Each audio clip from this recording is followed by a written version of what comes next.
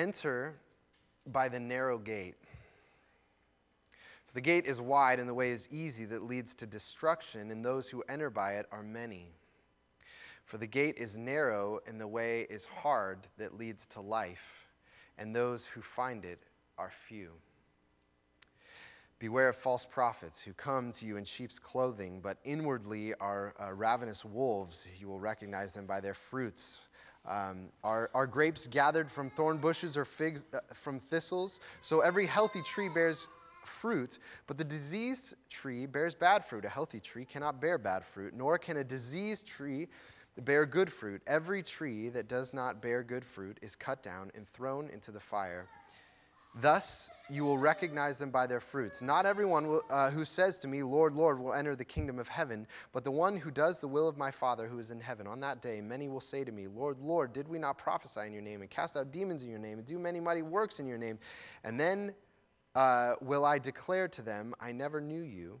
Depart from me, you workers of lawlessness. Everyone then who hears these words of mine and does them will be like a wise man who built his house on the rock. The rain fell and the floods came and the winds blew and beat on his house, but it did not fall because it had been founded on the rock. And everyone who hears these words of mine and does not do them will be like a foolish man who built his house on the sand. And the rain fell and the floods came and the winds blew and beat against that house, and it fell, and great was the fall of it.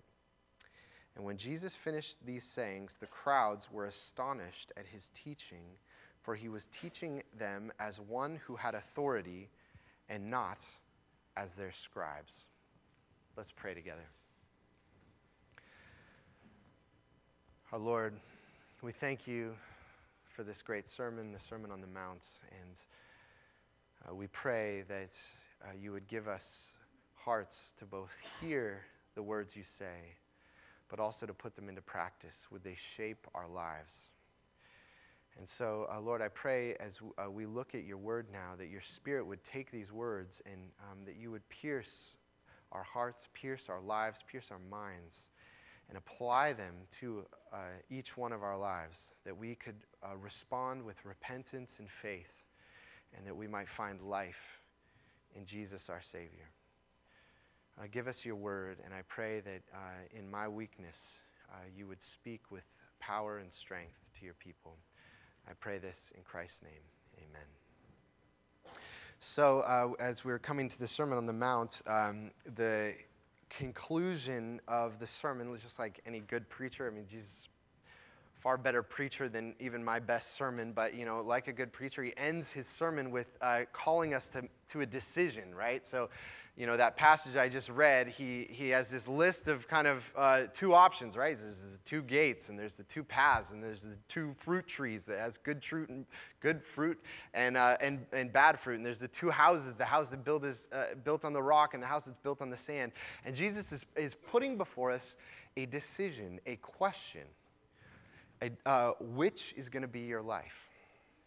So we're going to be looking at over these next few weeks, and the decision is, who are you going to follow? Do you trust Jesus enough to believe the words from his sermon, to put them into practice? Will you give Jesus Christ authority over your life? That's kind of the decision that he's putting before each one of us, and that may be a really relevant question for you. If you're not a Christian, if you never made a decision that I want to follow Jesus, I put my trust in him, I believe he is God, I believe he has called me to follow him and give my life to him. That's an important question, decision that he's putting before you. But even for those of us who are Christians and put our faith in Jesus, this is a regular question of, will I obey him? Will I hear his words? And when I hear the words of God, do I put them in practice? Does the word of God, especially Jesus' words in this sermon, do they have that kind of power in my life that I respond to them and I do them?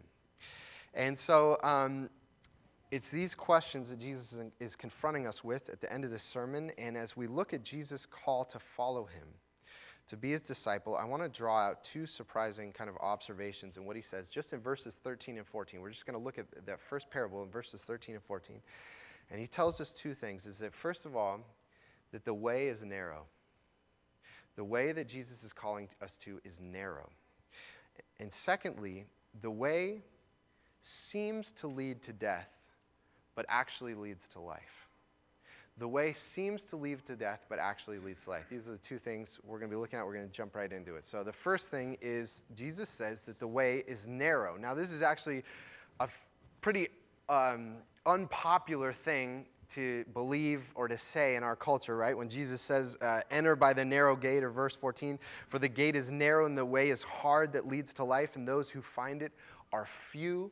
Actually, we know from the Gospel of John that Jesus also taught about a gate. He says that I am the gate. I am the door. And so basically, one of the biggest critiques that is kind of hurled at Christians is exactly this, that people say that Christians are so narrow. They're so narrow in their beliefs. Christians say that you have to believe in Jesus in order to be saved, in order to know God, to have a relationship with God. This is the only way. There's no other way. And so many people in our culture, in a place like Bellingham, would say, it seems so black and white. You're either in or you're out. You're either in with God or you're out. Which on the one hand, we probably shouldn't be marking people in and out in the first place, right? I mean, to say that some people are kind of in with God and some people are out with God, doesn't that seem arrogant for a group of people to think they're the in, and then they're going to feel superior to the out group? But beyond that, to actually, what's the criteria for being in? That if you happen to believe that there was this man 2,000 years ago who claimed to be God, who was crucified by the Roman authorities and then was raised from the dead the third day, if you happen to believe that story, then you get saved and you get to be with God forever. And if you happen to not believe that, then you're lost. And, as Jesus says here, your life is leading towards eternal destruction. It seems so arbitrary, just marking this in and out. And of course, the alternative is, a place like Bellingham would say, listen, it's not an in or out situation, that if you believe, then you're saved and you're in. If you don't believe, you're out and you're lost. A spiritual life is more like a journey, right? We're all on a journey. And, we're asking questions, but no one's ever arrived at the answer. We're all asking questions about who God is, but no one could ever know everything about God or come to a place where they say that they've actually come to the truth or they've arrived at the truth. We're on a journey. We're all making progress. We're at different stages, not an in and out. It's a progression, right? Now, in some regard, Jesus would in some ways agree with, wouldn't totally disagree with that kind of thought, because he does understand that life is a journey. And he even uses this image in this passage of being on a path, right? Verse 14, for the gate is narrow, and the way is hard that leads to life. He says that I'm bringing you onto a way. I'm bringing you onto a path, onto a journey, right? But you notice that Jesus doesn't just use the image of a path. He also uses the image of a gate, right? It's both a gate and a path, and the gate always comes first. Look at that again, verse 13. Enter by the narrow gate, for the gate is wide and the way is easy that leads to destruction. The gate and then the path. And for those who enter by it are many. For the gate is narrow and the way is hard that leads to destruction. So the pattern is that you go through the gate first, and then you enter into, and then you begin the journey, right? And a gate is a very different image than the path, right? Because the gate is an in-out. You either cross the door. It's a momentary event. It's a decision. It's an in-out marker. And so what Jesus is saying is, before you start your journey, before you start your spiritual journey, you have to make a decision. What is my life about? What path am I on? Where am I going? What's the destination of the path? What's the path about? What is the purpose? What's the guiding principle? You have to make a decision. There has to be a guiding criteria before you even begin the journey. And it's not just about having an open mind, and we can't just have an open mind about everything and just answer questions. G.K. Chesterton has a famous quote where he says, the object of opening the mind, as of opening the mouth, is to shut it again on something solid, all right? You open your mind just like you open your mouth because you want to close it on something. You need an answer. You want an answer. And that's much more how we are when we're children. Children are very open-minded. They're asking lots of questions, and they want to know about the world. But they are not satisfied with, this person believes this, and this person believes that. I try that with my kids. Which one's right? Which one's the right answer? Because they're hungry. They have a desire to learn. They have a desire to ask questions, but they never lose that desire for an answer, something to close down on. And before we start our journey, we have to ask, where is the path going? What is the destination? Because, you think about it, if you're on any journey and you're going to make any progress on the journey, you have to have a stationary destination, right? So if you start a road trip to San Diego, and then halfway through you say, actually I'm not going to San Diego, I'm going to go to Montana. However hundreds of miles you already traveled are useless now that you're starting to go to Montana. You have to keep your destination fixed. Before you start the journey, you have to pick a destination, and you got to stay on that destination or you're never going to make progress. And Jesus says that we have to go through the gate, and Jesus says, I am the only gate. I'm the only starting point to the journey, to the path that leads to true life. That's the claim that Jesus makes, which is a tremendously narrow statement. He even admits it. He admits it's a narrow statement. I'm a narrow gate you got to walk through. And how can we buy that? How can that sit well with us, such a narrow vision of the spiritual life? And I think we can answer that in a couple ways. First, I think one answer is because of the uniqueness of Jesus Christ. This is something that we can never talk too much about, that the claims that Jesus makes about himself, no one in the history of the world has ever talked like Jesus talked. Actually, in this passage I just read for you, down in verse 21, this is what Jesus says. Listen to this. Not everyone who says to me, Lord, Lord.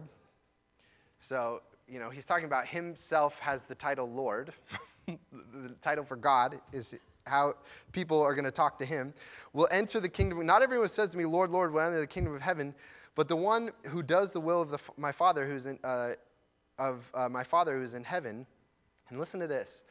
On that day, many will say to me, Lord, Lord, did we not prophesy in your name and cast out demons in your name and do many mighty works in your name? And then then will I declare to them, I never knew you. Depart from me, you workers of lawlessness. Here Jesus is painting a picture of the day of final judgment.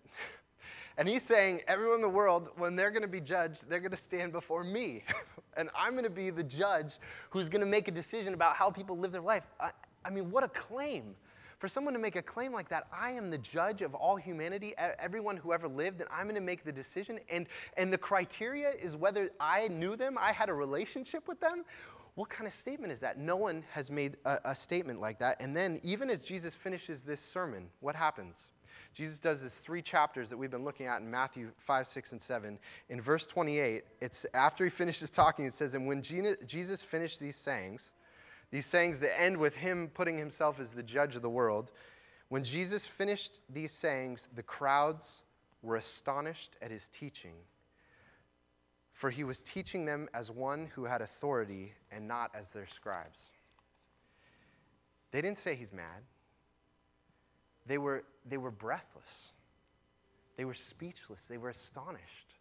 They had nothing they could say. There's nothing. And they said that the beauty of his words were so profound. They never heard words like that. And he didn't talk like teachers of the Bible. He talked like he was speaking the very words of God, is how they responded to him.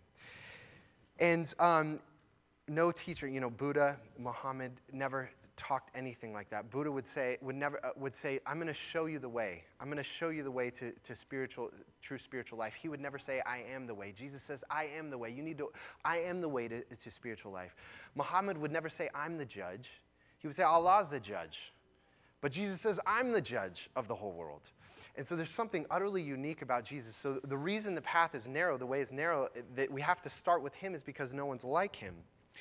But the second reason for the narrowness, that I think this can sit well with this, why we can embrace a belief that is narrow, that Jesus is the only gate that leads to true life, is that as we look at the world, we have to decide that there's something wrong with humanity, right? There's something wrong with us. There's something wrong with, on a kind of global scale, where humanity's killing each other and warring with each other and all those kinds of things throughout history. And yet I also see there's something profoundly wrong with me and the way that I treat people, the way I'm critical of people, the way, I'm petty or selfish. We all have a sense that there's something profoundly wrong with humanity. And anyone who's looking seriously at humanity says something has to change. We have to demand something different from ourselves and from humanity. And the question is, why do we say that Jesus is the answer? We're saying, what Christians are saying is the thing that needs to change about humanity is they need to accept Jesus as Lord and Savior. That's the thing. That's the one thing that needs to change. And you might say, why don't we pick something more broad, right? Like love. Why don't we take something like love? Why don't we just say what humanity needs is they need to accept love as let's get along, let's be decent to each other, let's be generous to each other. Why isn't that the thing that we're demanding from humanity? And the reason for that is because that doesn't go deep enough. We know it doesn't go deep enough. Because every civilization has always said that you should love people. Everyone knows that you should be decent to people. Everyone says that, and we don't do it. So the question is not, should we love people? The question is, why don't we love people? And because anyone who knows anything about love knows that you only love people when you've been loved first. Children love others when they've been loved first. We need love bestows loveliness. Love needs to be poured into us before it can be poured out of us.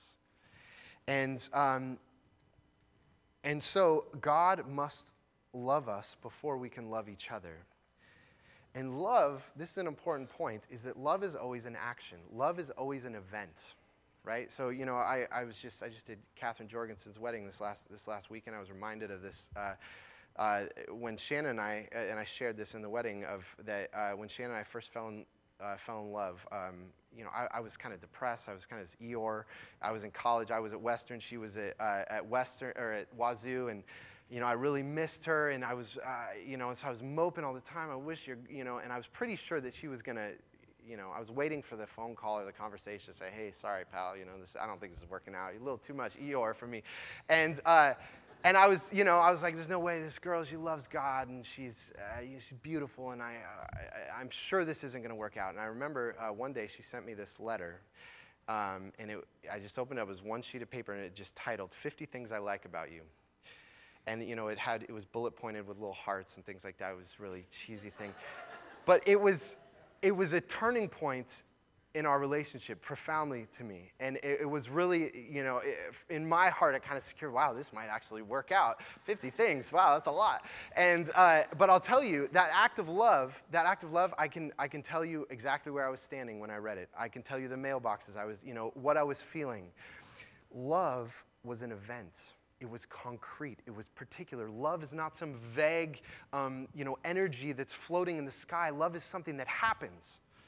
And so as we ask, okay, we need God to pour his love into us before we can pour out love. When did it happen? When did the love of God, when was it an event? And it was an event in Jesus Christ. When God became a man, he became one of us. He took on our weakness. He took on our frailty. And he went to the cross. He bore all of our shame. He bore the wrath of God. He bore all of our sin. And then he conquered death in the resurrection. That was love. That was the event of love. And it's particular. You see, it's concrete, it's narrow, it's this one little event in a certain place in history, in a certain time it happened. And that's why it has to be narrow. Truth is always narrow. Truth is always exclusive. Good truth is always that way. True love is always that way. And so it's surprising to us that the way that Jesus calls us to, the gate that he calls us through himself is a narrow gate. But when we really look at it, we realize it couldn't be any other way. Truth had to be narrow. It had to be narrow. But because of this narrowness, because of the narrowness of the gate and the narrowness of the path that he's calling to, we see a second thing about the way that Jesus is calling us to. Is not just that it's narrow, but the way seems to lead to death, but actually leads to life. The way that Jesus is calling us to, it seems to lead to death, but it actually leads to life. And, when Jesus calls us to obey him, to follow him, to trust him, it looks on the surface like it's going to suffocate us. The things that Jesus is asking to, the Christian life, the being a disciple, that it's going to crush us, it's going to constrain us, we're not going to have any freedom, and it's going to strangle all the life out of us and make us miserable. But even though it seems like that, it doesn't do that. And the reason it seems like death to us is for two reasons. Because the way, first of all, is because the way is constraining.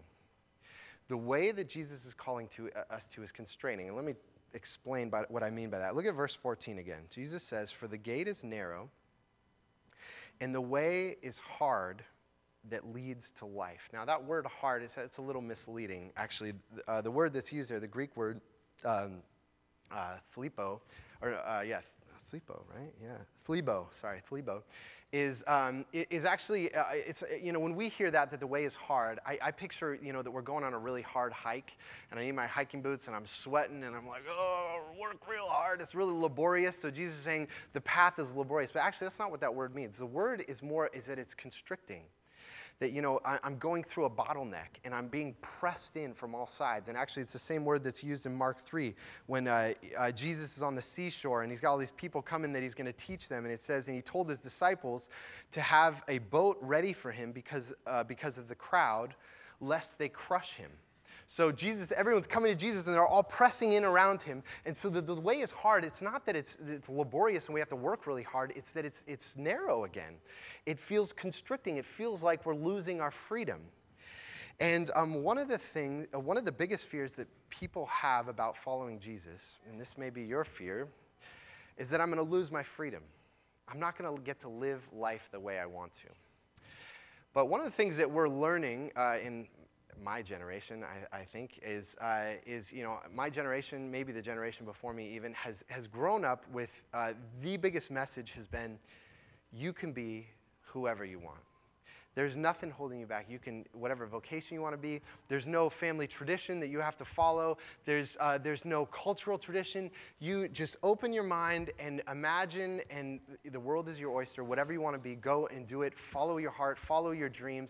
This is the main message of what it means to be human that my generation has grown up with, and the effect of that has been interesting. And this is an article I read a while back that's talking about the phenomenon and this effect that kind of cultural idea has had on people in my generation. And this is what the author says: unrelenting indecision, isolation, confusion, and anxiety about working, relationships, and direction is reported by people in their mid-20s to early 30s who are usually urban, middle class, and well-educated. Now listen to this statement. They can't make any decisions because they don't know what they want. And they don't know what they want because they don't know who they are. And they don't know who they are because they're allowed to be anyone they want. They don't know who they are because they're allowed to be anyone. There's nothing guiding them. It's absolute freedom, and the total freedom, absolute freedom, has completely frozen them, and so that it's filled with indecision and anxiety and confusion, and it's not this abundant, free life, but it's actually stagnation. It's led to stagnation, which actually sounds a lot like what Jesus says in verse 13, for the gate is wide and the way is easy. Actually, that word easy is spacious. It's the path that the many are on. You can do whatever you want. There's lots of room to move around, lots of options. For the gate is wide and the way is easy that leads to destruction. And Jesus says that actually absolute freedom, to be able to do whatever you want, will actually lead to destruction. It will lead to stagnation. It won't lead to life.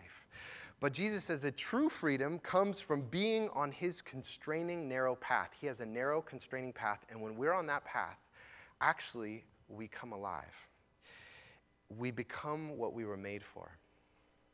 And that's what this path is us living in who God, in the constraints of who God made us to be. Actually, probably a good image of this, is a fish. Fish has a lot of freedom in water, right? A fish was made to live in water, and when it's in the water, it's swimming and go this way and that way and doing all kinds of stuff. And the fish loves the water. Now, let's say we had a, 28-year-old fish that said, I'm out of here. I'm going to break the norms. I don't want to be constrained by this pond or this pool or this ocean. Why do I have to be in the water? Why do I have to live in the water? I'm going to jump up on the beach. What's going to happen? I want to break out of the limits that God put on me. I want to break out of these limits. What's going to happen? Death, destruction. Actually, by embracing its limits, embracing what God made it for, a fish finds its freedom when it stays in the water, when it stays in the limits. And this is exactly what Jesus is calling us to by following him and discipling and embracing the limits that he puts on us, the constraining of his path. This is what John Stott says. If fish were made for water, what were human beings made for? The biblical answer surely is that if fish were made for water, human beings were made for loving God and loving our neighbor. Love is the element in which humans find their distinctive humanness. When we take these constraints of loving and following Jesus and loving our neighbor, we actually come alive and we find true freedom. When we lose our freedom, we find our freedom. And so Jesus' way, it seems like death. Most of us see like, gosh, I got to follow Jesus. I got to obey him. I got to do what he says. It's going to restrict me. No, it doesn't do that. It makes you who he made you. It's like a fish coming into water. You'll come alive and you actually find your freedom. Okay? But the second reason that the way seems to lead to death but actually leads to life is because it is lonely. So it's because it's constraining, but also because it's lonely. And you see this verse 14. The gate is narrow and the way is hard that leads to life, and those who find it are few. Those who find this path are few. Now, we might read that and say, wow, Jesus is saying there's not going to be a lot of people who are actually going to become true followers of Christ. I don't actually think that's what he's saying. That, he's saying that the number of people who are going to be saved are just a few. Because in the very next chapter, in Matthew chapter 8, this is what Jesus says, I tell you, many will come from east and west and recline at table with Abraham, Isaac, and Jacob in the kingdom of heaven. So he says there's going to be people from all over nations. All kinds of people are coming to this feast. God is opening this feast and welcoming all kinds of people. So it's not going to be few people. It's going to be many people. But what I think he is saying is that to follow Jesus always involves going against a crowd. The decision to follow him will always have the loneliness of saying, I'm not going to just go with the wave of what everyone is doing. Many are going into the path that leads to destruction, but few find this path. And it always has this sense that no one understands what you're doing. When you follow Jesus, you're going to have people around you who don't understand. It doesn't make sense to them. And, of course, many times this is going to be in the context of our own family or with close friends.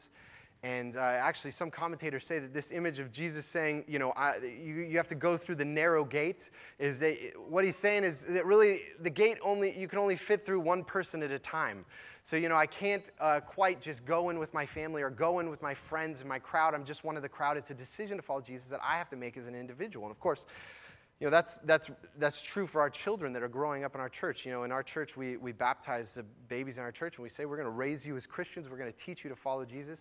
But all of them, I'm prepared for this with my kids, is they're going to come to a point where they're going to have to make decisions apart from me. I'm kind of a surrogate. I'm with them for a while, but there's going to come a time where I'm not going to be there, and they're going to have to make decisions to obey and to follow Christ on their own. And that's what he's saying is this is a narrow gate. You can't follow the crowd and do what the crowd is doing. And in this sense, following Jesus feels like dying because it includes a risk of loneliness.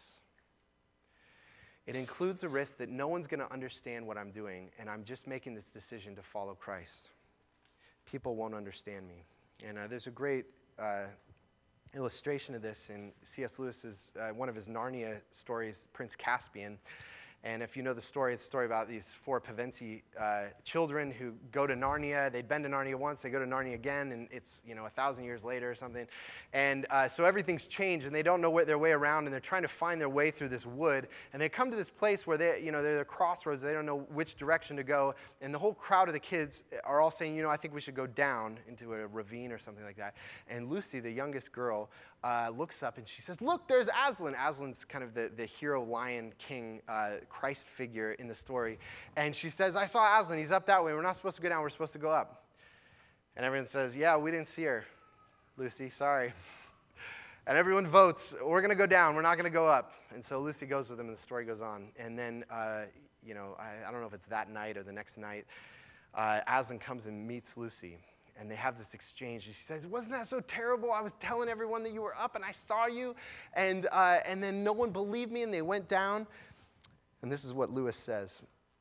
From somewhere deep inside Aslan's body, there came the faintest suggestion of a growl. I'm sorry, said Lucy, who understood some of his moods. I didn't want to start slanging the others. She was saying it was all their fault. But it wasn't my fault anyway, was it?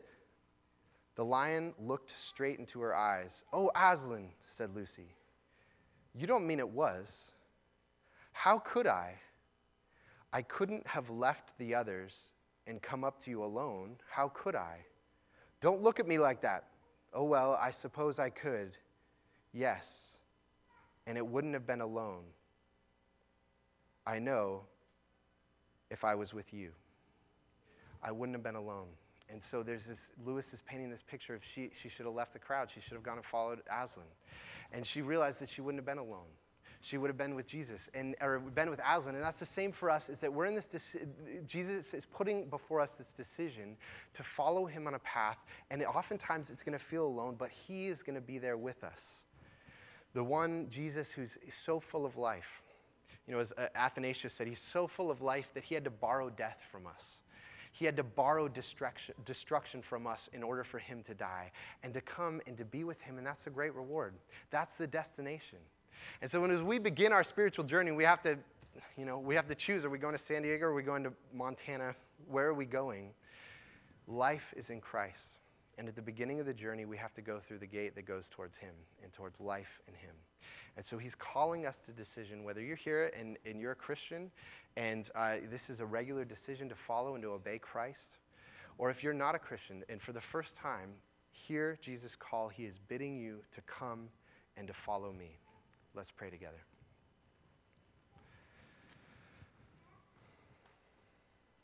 Oh Lord, we thank you for the great challenge of this passage, the great mystery of it. How it says things that we wouldn't have thought. It says everything seems backwards, and yet these words turn out to be true. Give us faith to indeed follow you, to enter in by the narrow gate, to walk the path that is constrained, that is narrow, that we might find life, and that we would trust you even when others are going in other directions, when others don't understand us. Give us that obedience. We ask in the name of Jesus our Savior. Amen.